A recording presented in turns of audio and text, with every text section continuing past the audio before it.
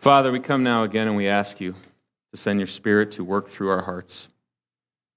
We praise you that your Spirit is within us if we have trusted in Christ as our Savior.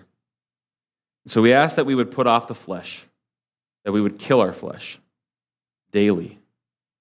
Help us not to live on the past victories, but help us to every day to get up, realize we are at war.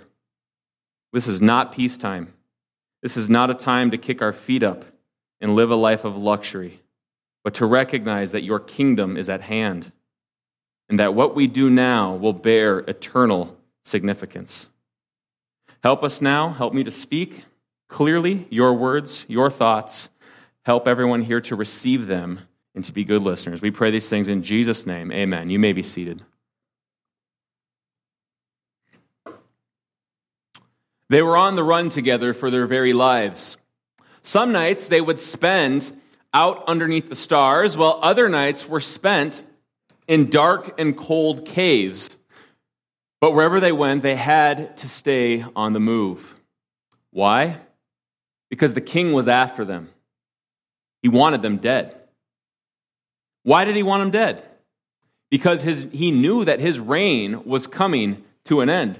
His days had been prophesied to be numbered, which meant that his kingdom would end and the crown would soon pass to another. For this king had sinned against God by failing to obey him. But instead of accepting God's judgment, King Saul became obsessed with killing the very one who God had chosen to take his place. And so he hunted David and David's mighty men, hoping to end their lives in order to prevent God's plan from coming true. And so they hid. They fled as King Saul pursued them. And one of these mighty men, his name was Uriah, who had pledged his life in the service of protecting David. Uriah vowed to protect his anointed and future king at all costs, and his loyalty would create a bond that went deep as they fled from evil King Saul, his mad crusade. Now, eventually, just as God said, King Saul's life came to an end, leading David to becoming the absolute sovereign king over the entire kingdom. And in response to his mighty men's bravery and loyalty, he gave them positions within his kingdom. Now, the years passed, and King David's kingdom expanded its rule and reign as God's blessings just seemed to pour in upon him. The house of David grew. He had countless wives and numerous children. He was considered by all to be a truly blessed man. He was rich. His enemies were fearful of him, and he was able to drive them back as they would conquer them over and over. But then one spring, at the time when kings would typically lead their armies out to fight, because after the long winter, they weren't going to fight in winter, surely. In the spring, they would lead their armies out to fight. David decided to stay home, which was quite strange since this wasn't what a king was supposed to do. A king was supposed to lead his army. It was his duty as the king to lead them. It was his responsibility. And then, as David remained back, not fulfilling his responsibility, in his idleness, in the quietness of his kingdom, we read in 2 Samuel chapter 11 and 12 of the king's gaze that would forever shake his kingdom.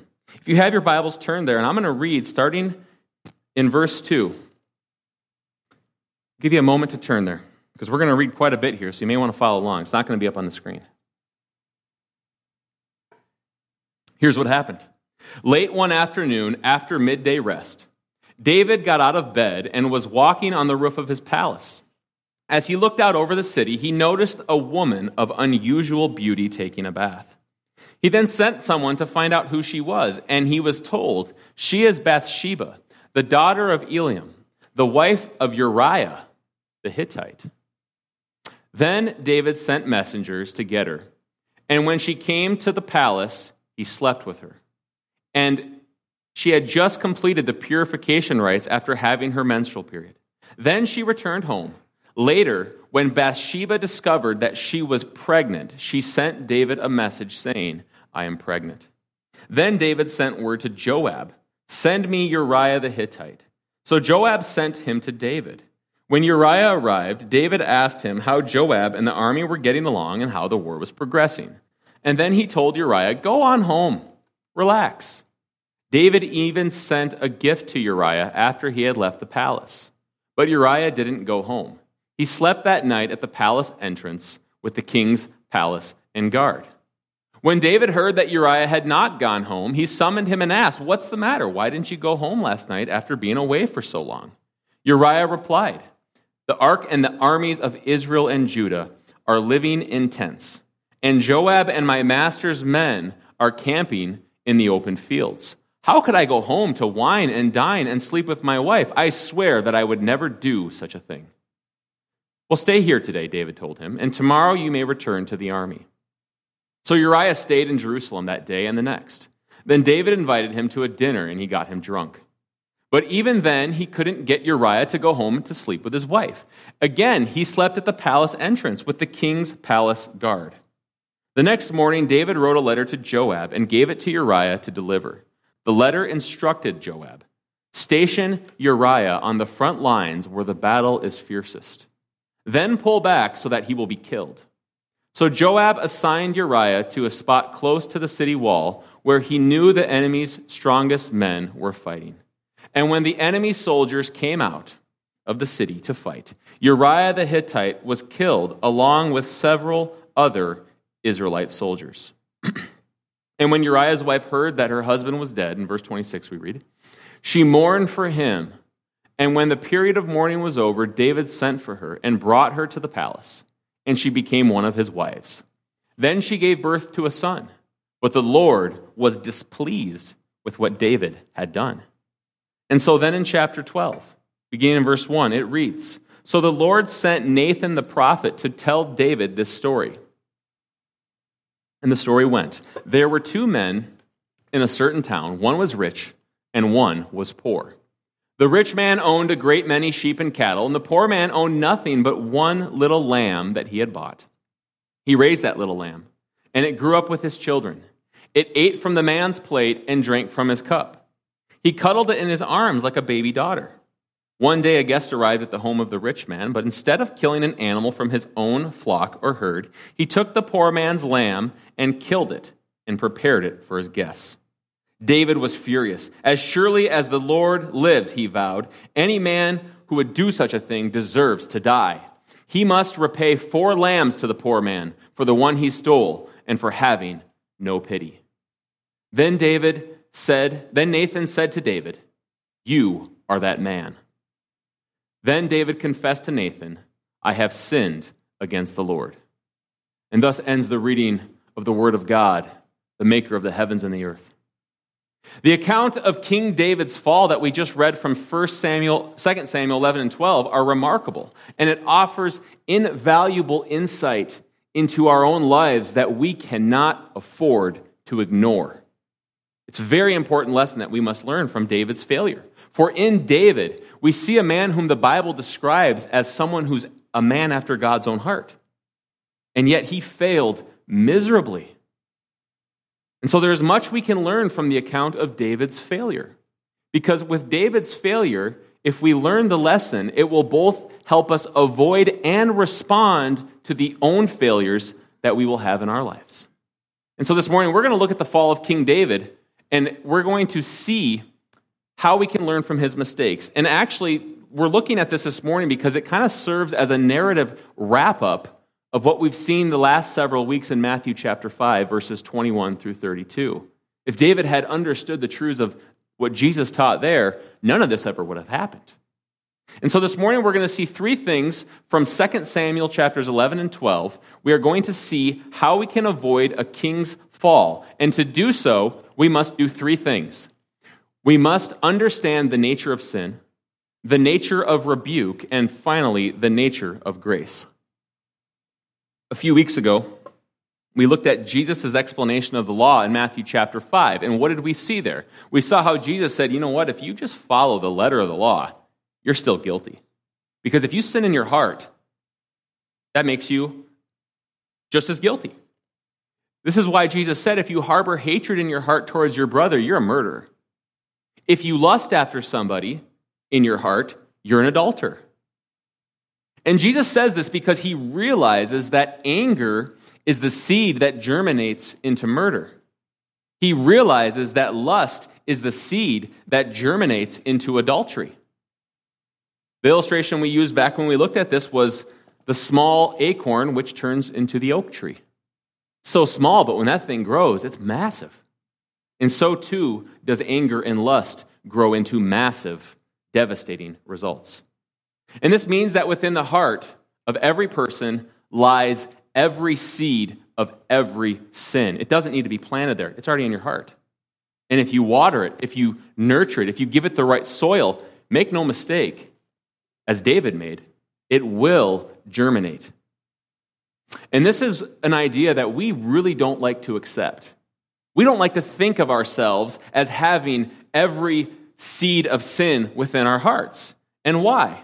Because even for those of us who are Christians, who believe we are saved completely by grace through faith in Christ Jesus' work upon the cross, you know what we do? We tend to base our image and our self-worth on being better than those around us. We absolutely do this. We tend to look at other people and think, I'm smarter than you, I'm better looking than you, I have a better career than you, I'm more humbler than you, I'm more intelligent than you. Get the idea. These are the kind of things that we bolster our self-image with in order to give ourselves pride. That's what it turns into. That's what our self-worth is found in. Our self-image and worth tends to be dictated by being one of the ins and not one of the outs. All right? You know what I'm talking about.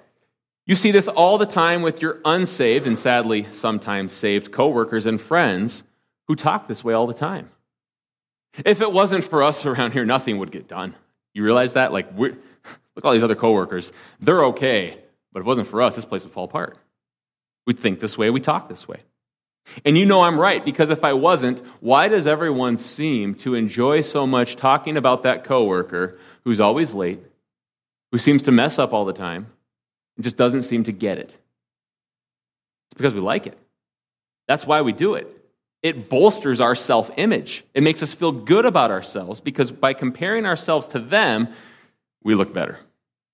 The same thing often, sadly, happens in churches, right? We've all seen this happen. Me and these few over here, we're the good Christians. We're the ones who actually want to get into God's word. Everybody else around here is just playing church. Look at these phonies. They should be more like me. I mean, Jesus. That's how we get. We start to think things like, my family is the only one that seems to actually serve around here. Everybody else should be more like me. We start to think like Elijah, that we are the only faithful one left, which is not true at all. Unlike those other pretenders who just don't want to actually do church. They don't want to be faithful. And if this is something we aren't doing within the walls of our church, what is our temptation to sometimes do instead? Towards other churches, people not within the walls of our church. Sometimes what we do to build up our self-image is we compare ourselves to the other inferior churches out there. And so we build up our self-esteem and our image by looking down upon them by comparison.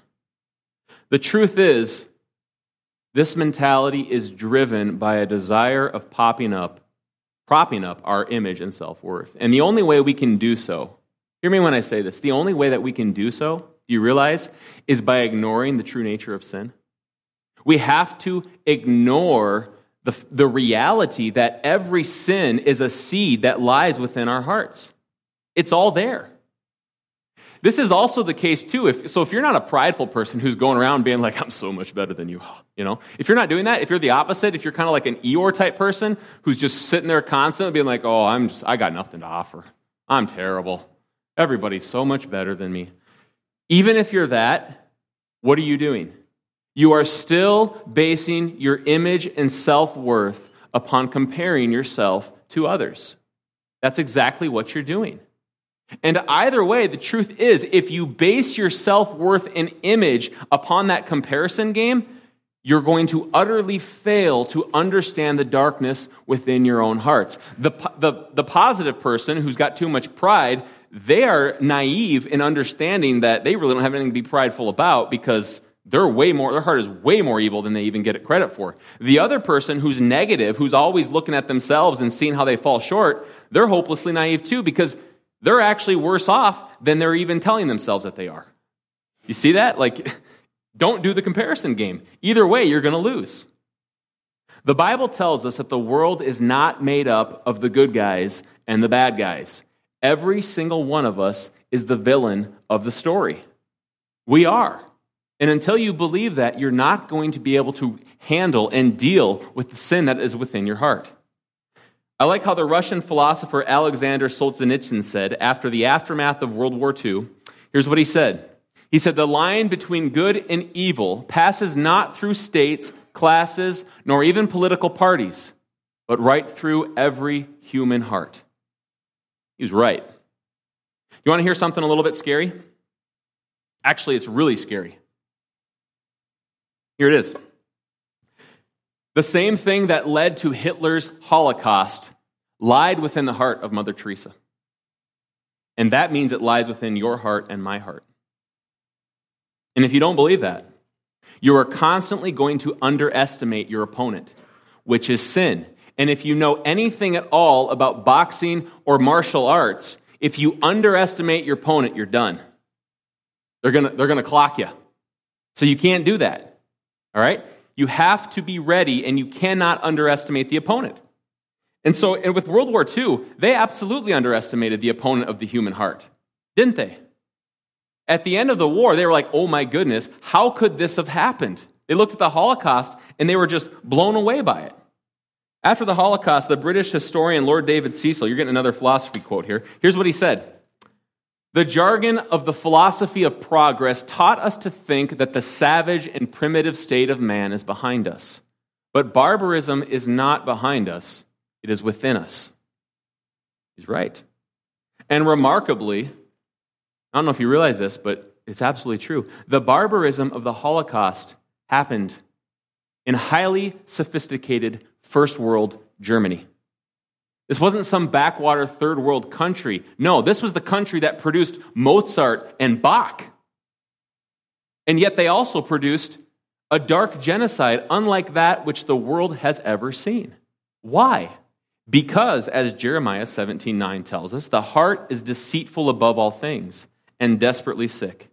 Who can understand it? Well, David was a man after God's own heart. He was also a man with a heart that was deceitful above all things and desperately wicked. And he absolutely underestimated that. He underestimated the opponent of his dark heart, and it did him in. And if that's not the case, how else do you explain what David did? He stole his war buddy's wife. And after he failed to trick Uriah into thinking that the child was his, that's some shady stuff, all right? David then sent Uriah back, do you realize, carrying the very letter that sealed his fate? Here you go, friend. Take this letter back to the general. Have fun. That's some cold, dark stuff. Uriah, one of David's mighty men, who had pledged his life to protecting David, was betrayed and murdered by the king. Why? Because the king wanted his wife. As if he didn't have enough already, which obviously did him other problems in his life. Now, how did David get to this point? There's two indications I found in this passage that answer that question. One, David wasn't where he should have been. And two, David's look turned into lust. His glance turned into a gaze. And it ultimately got him into trouble. And what a good lesson this is for us as Christians, is it not? Think about this. As Christians, our lives, we are in a never-ending springtime. It's wartime, all right? And we are not, because it's wartime, we are not to sit idly by, but we are to faithfully engage in the spiritual war that is at hand. We are to put on the armor of God, as Ephesians 6 commands us to do. We are not to forsake the assembling of ourselves together, but to meet together all the more as we see the day approaching, as the book of Hebrews commands. It's a command, it's not a suggestion. The same way that David ought to have been off at war with his men, the same thing is true for us as Christians. We ought to be out around with the people of God. We need each other. David ought to have been with his soldiers, and so too we ought to be with God's people. We are to be people of prayer, people of the word. We are not to stay home and sip upon the luxuries of life like a gluttonous and lazy king. We are at war. And so we are to be people whose bent is to serve God and others and not ourselves. And for if we live to serve ourselves, what we will be doing is we will be watering the seed of sin that lies within our hearts, which can lead us to places that we never thought possible, just as it did for King David.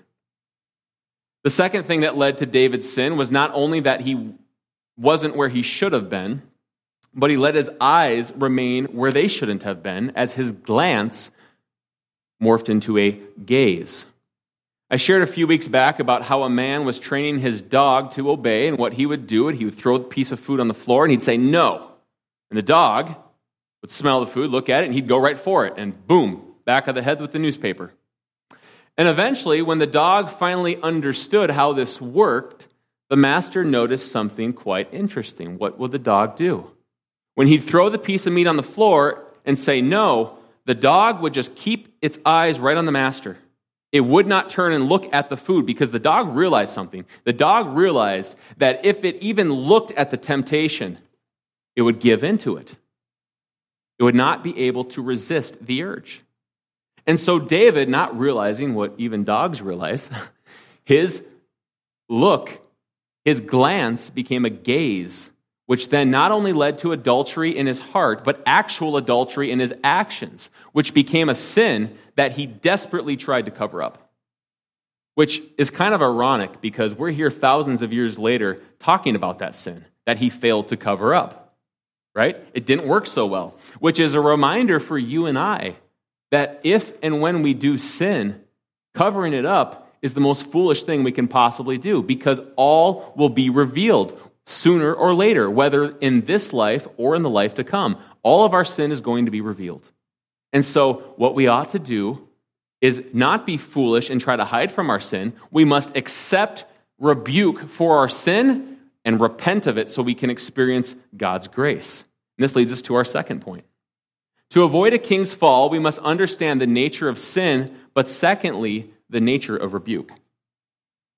Back in 1 Samuel 13, the prophet Samuel had found King Saul to be as stubborn as a mule when it came to repenting. Saul's repentance was only skin deep. He didn't mean it. He was just sorry for the consequences of his sin. He wasn't sorry for what his sin had done to offend a holy God. And so here Nathan, he is tasked to see how King David was going to respond to a kingly rebuke for his sinful behavior. And now to understand this scene, you need to know how things worked back in David's day. It wasn't a democracy, all right? Everything was dictated by just tons of executive orders. And one of the king's job was to rule as judge over the hard cases and to decide those verdicts. And so Nathan, here he comes all clever. And he comes to the king, as he probably often did, with a special case on how it should be handled. And little did David know the case was actually him and his sin. And now for Nathan, surely this probably would have been a scary thing, because if David wanted, he could have ordered Nathan to be executed right there on the spot. And so realizing this, and also hoping that King David would accept his rebuke, Nathan approaches David quite carefully and very cleverly. Like, this is brilliant how he did it. Instead of barging in and shouting, "What have you done, king, you sinner? You serious? This is sinful. Shame." He didn't do that, right? He's tactful about it. He's clever. He approaches David as was common with a special case within David's kingdom that needed judgment. And so approaching him this way, David's defensive barriers didn't go up, and he was sitting there listening as a completely neutral person hearing the case. No defensive barriers at all. And so listening intently, David tells King David of a rich man who had many flocks and many herds, and of a poor man who had nothing but one little lamb. The poor man had spent his savings to buy this little lamb. He loved the lamb. This lamb ate from his plate and drank from his cup. In fact, as the text says, he cuddled it in his arms like a baby daughter.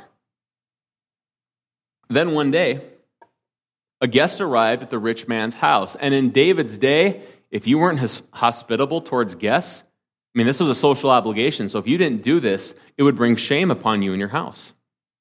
But instead of doing the right thing and taking one of the many animals from his own flock, he was selfish, and he took the poor man's lamb and he kills it in order to feed his guest. And so after telling the king this story, Nathan says, "Now, my king, what should be done with this man?" And upon hearing this story, David is livid. He's furious. First, he says the man must pay 4 times in his restoration, which was a good pronouncement. It was a good judgment to make because the law of Moses said that that's how it should be restored.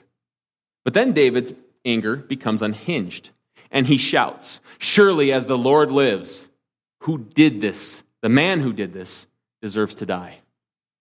Now I want you to think deeply with me about this for a moment. Why did David respond with such strong zeal? You ever thought about that?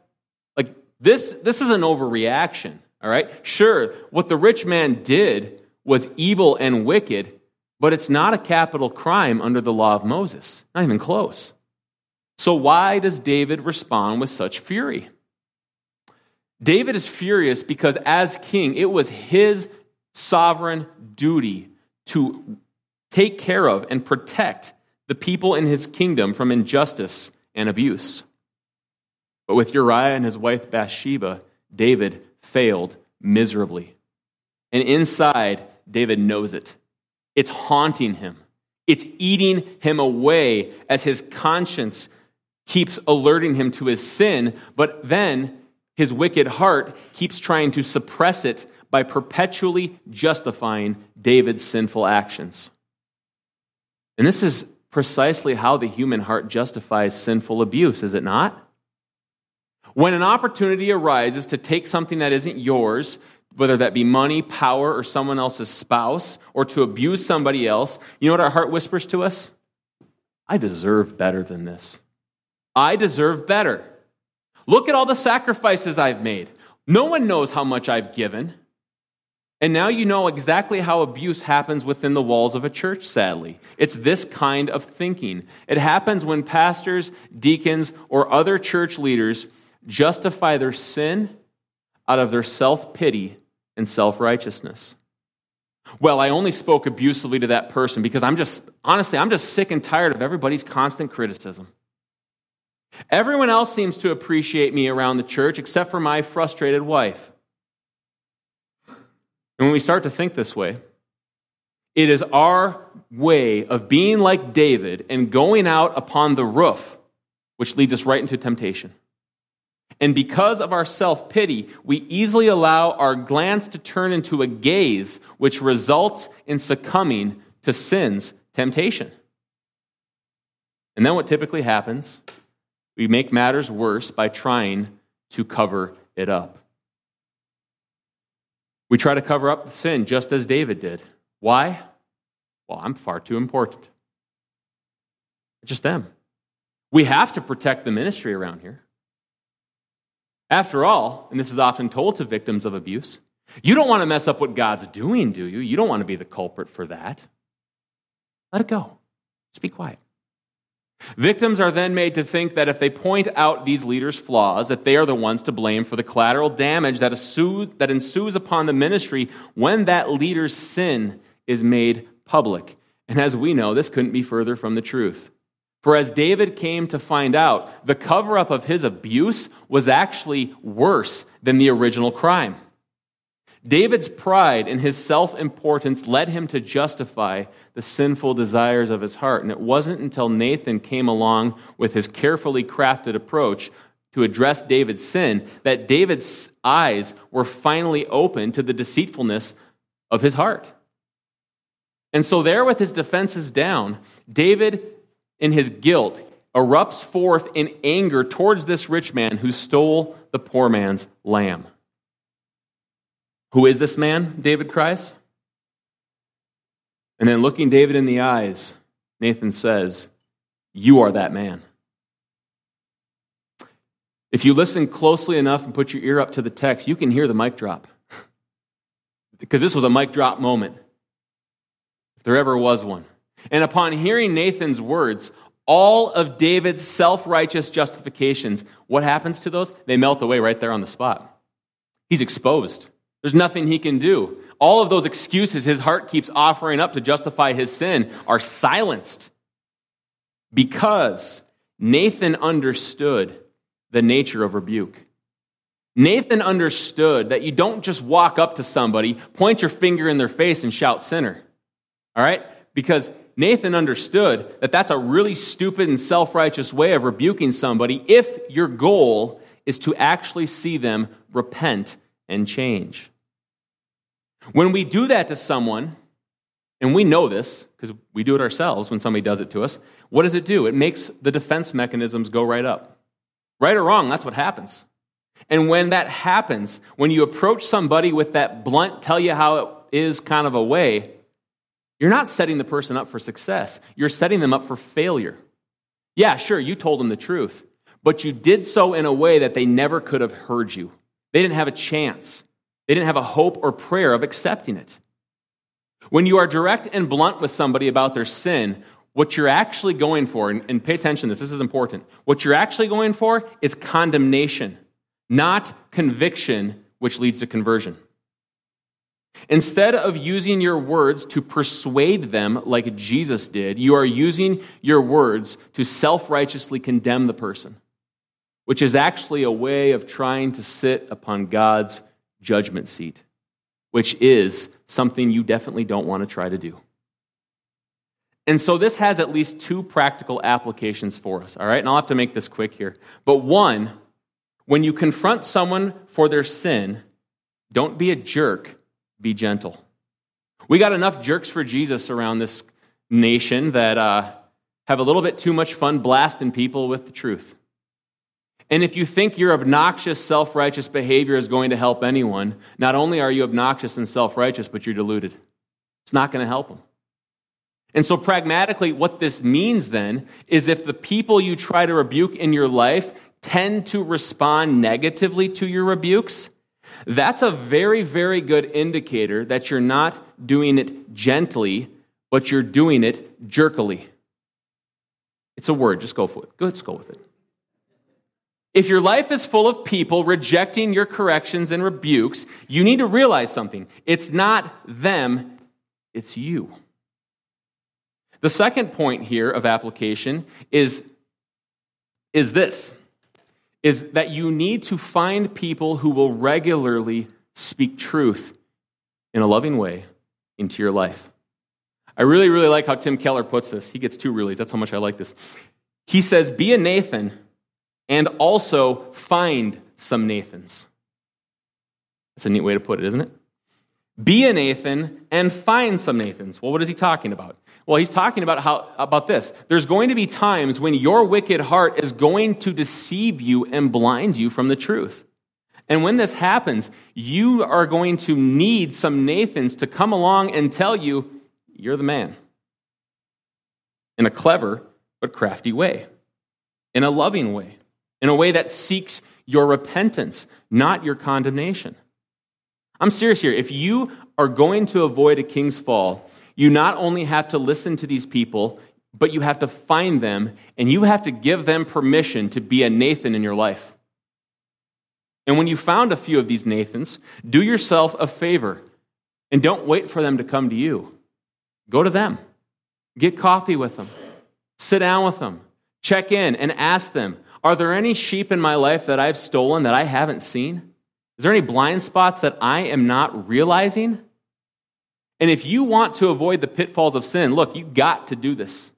This is absolutely important. This idea of lone wolf Christianity, where I just work on my sin by myself and we don't ever talk to each other because judge not, bro, right? Like the culture says, that is completely foreign to what God's word commands us to do.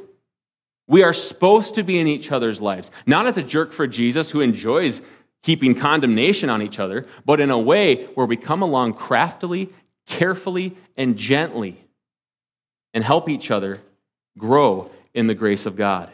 And to do this, we have to approach rebuke the same way that Nathan did. If you're going to do this, it's going to require at least two things, and a whole bunch of them. It's going to require humility and grace, which leads us to our third point. To avoid a king's fall, we must understand the nature of sin, the nature of rebuke, and third, the nature of grace. David sinned, and boy, did David sin big time. Not only did he break over about half of the commandments through his adultery, coveting, lying, and murder, which actually makes him worthy of death, but, and I didn't realize this, if you pay attention to the text, it tells of how David actually ended up being responsible for the deaths of a whole lot more people than just Uriah. I didn't realize this, but he did. In his scheme to take Uriah out, it says in the text, many other Israelite soldiers were killed. And what does David do then in response to seeing his sin? Well, he doesn't act like King Saul. No. David repents, and he throws himself upon the mercy and the grace of God. 2 Samuel 12:13 tells us, David said to Nathan, I have sinned against the Lord. And then Nathan said to David, remarkably here, the Lord also has put away your sin. You shall not die. How did God put away David's sin? Did he just forgive him? Did he just say, no big deal, we all mess up, everybody trips? Forget about it. No. For God to forgive David's sin, to put away his sin so that he would not die, required a death from somebody else.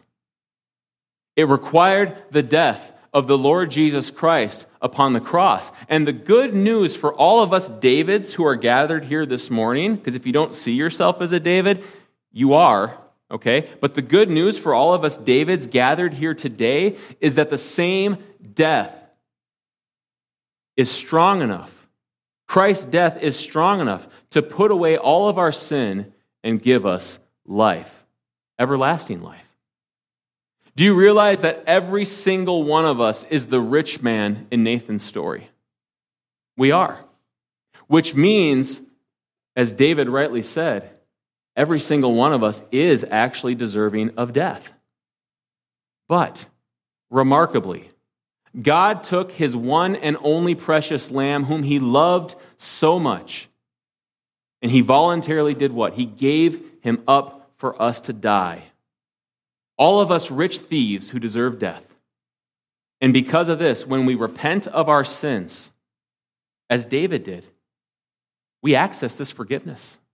It's given to us freely by grace. We access this putting away of our sin as the Lord did when David repented. And so this means, church, it doesn't matter who you are. It doesn't matter what you've done. When you repent, in the name of Jesus Christ, all of that goes away.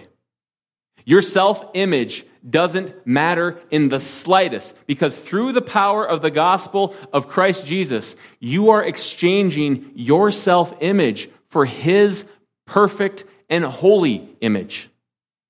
And when you do this through repenting in his name and trusting in him as your perfect Savior, Jesus, the Lamb of God, who takes away all the sins of the world, takes away your sin too. And so this is the lesson we learn from King David and his failure. If we are going to not fail as David did, we must understand the nature of sin. We must understand the nature of rebuke. But third, we must understand the nature of grace and what powerful grace it is. Amen? Father, we thank you for this text. We thank you that even such a horrible failure like King David's is now used for the good of your people. It is used to fulfill Romans 8:28. And so we praise you for that. We praise you that you don't heap condemnation upon us, as you rightly could do, but you correct us lovingly, graciously, and patiently, calling us to repentance through the shed blood of Jesus Christ. I pray now that as we take the Lord's Supper, that we would examine ourselves, as Paul calls us to do, that we would look to you to create the clean heart in us, and not through our works, not through our selfishly self-motivated, self-righteous efforts, but through the efforts of Christ, who are imputed to us by grace through faith. We pray these things in Jesus' precious name. Amen. At this time, we're going to be taking the Lord's Supper. Some of the gentlemen will be handing out. We have communion plates, and we also have the little communion cups in the back. If you want an all-in-one unit, you can grab that back there. But I want to read from us from the book of Psalms, which talks about David's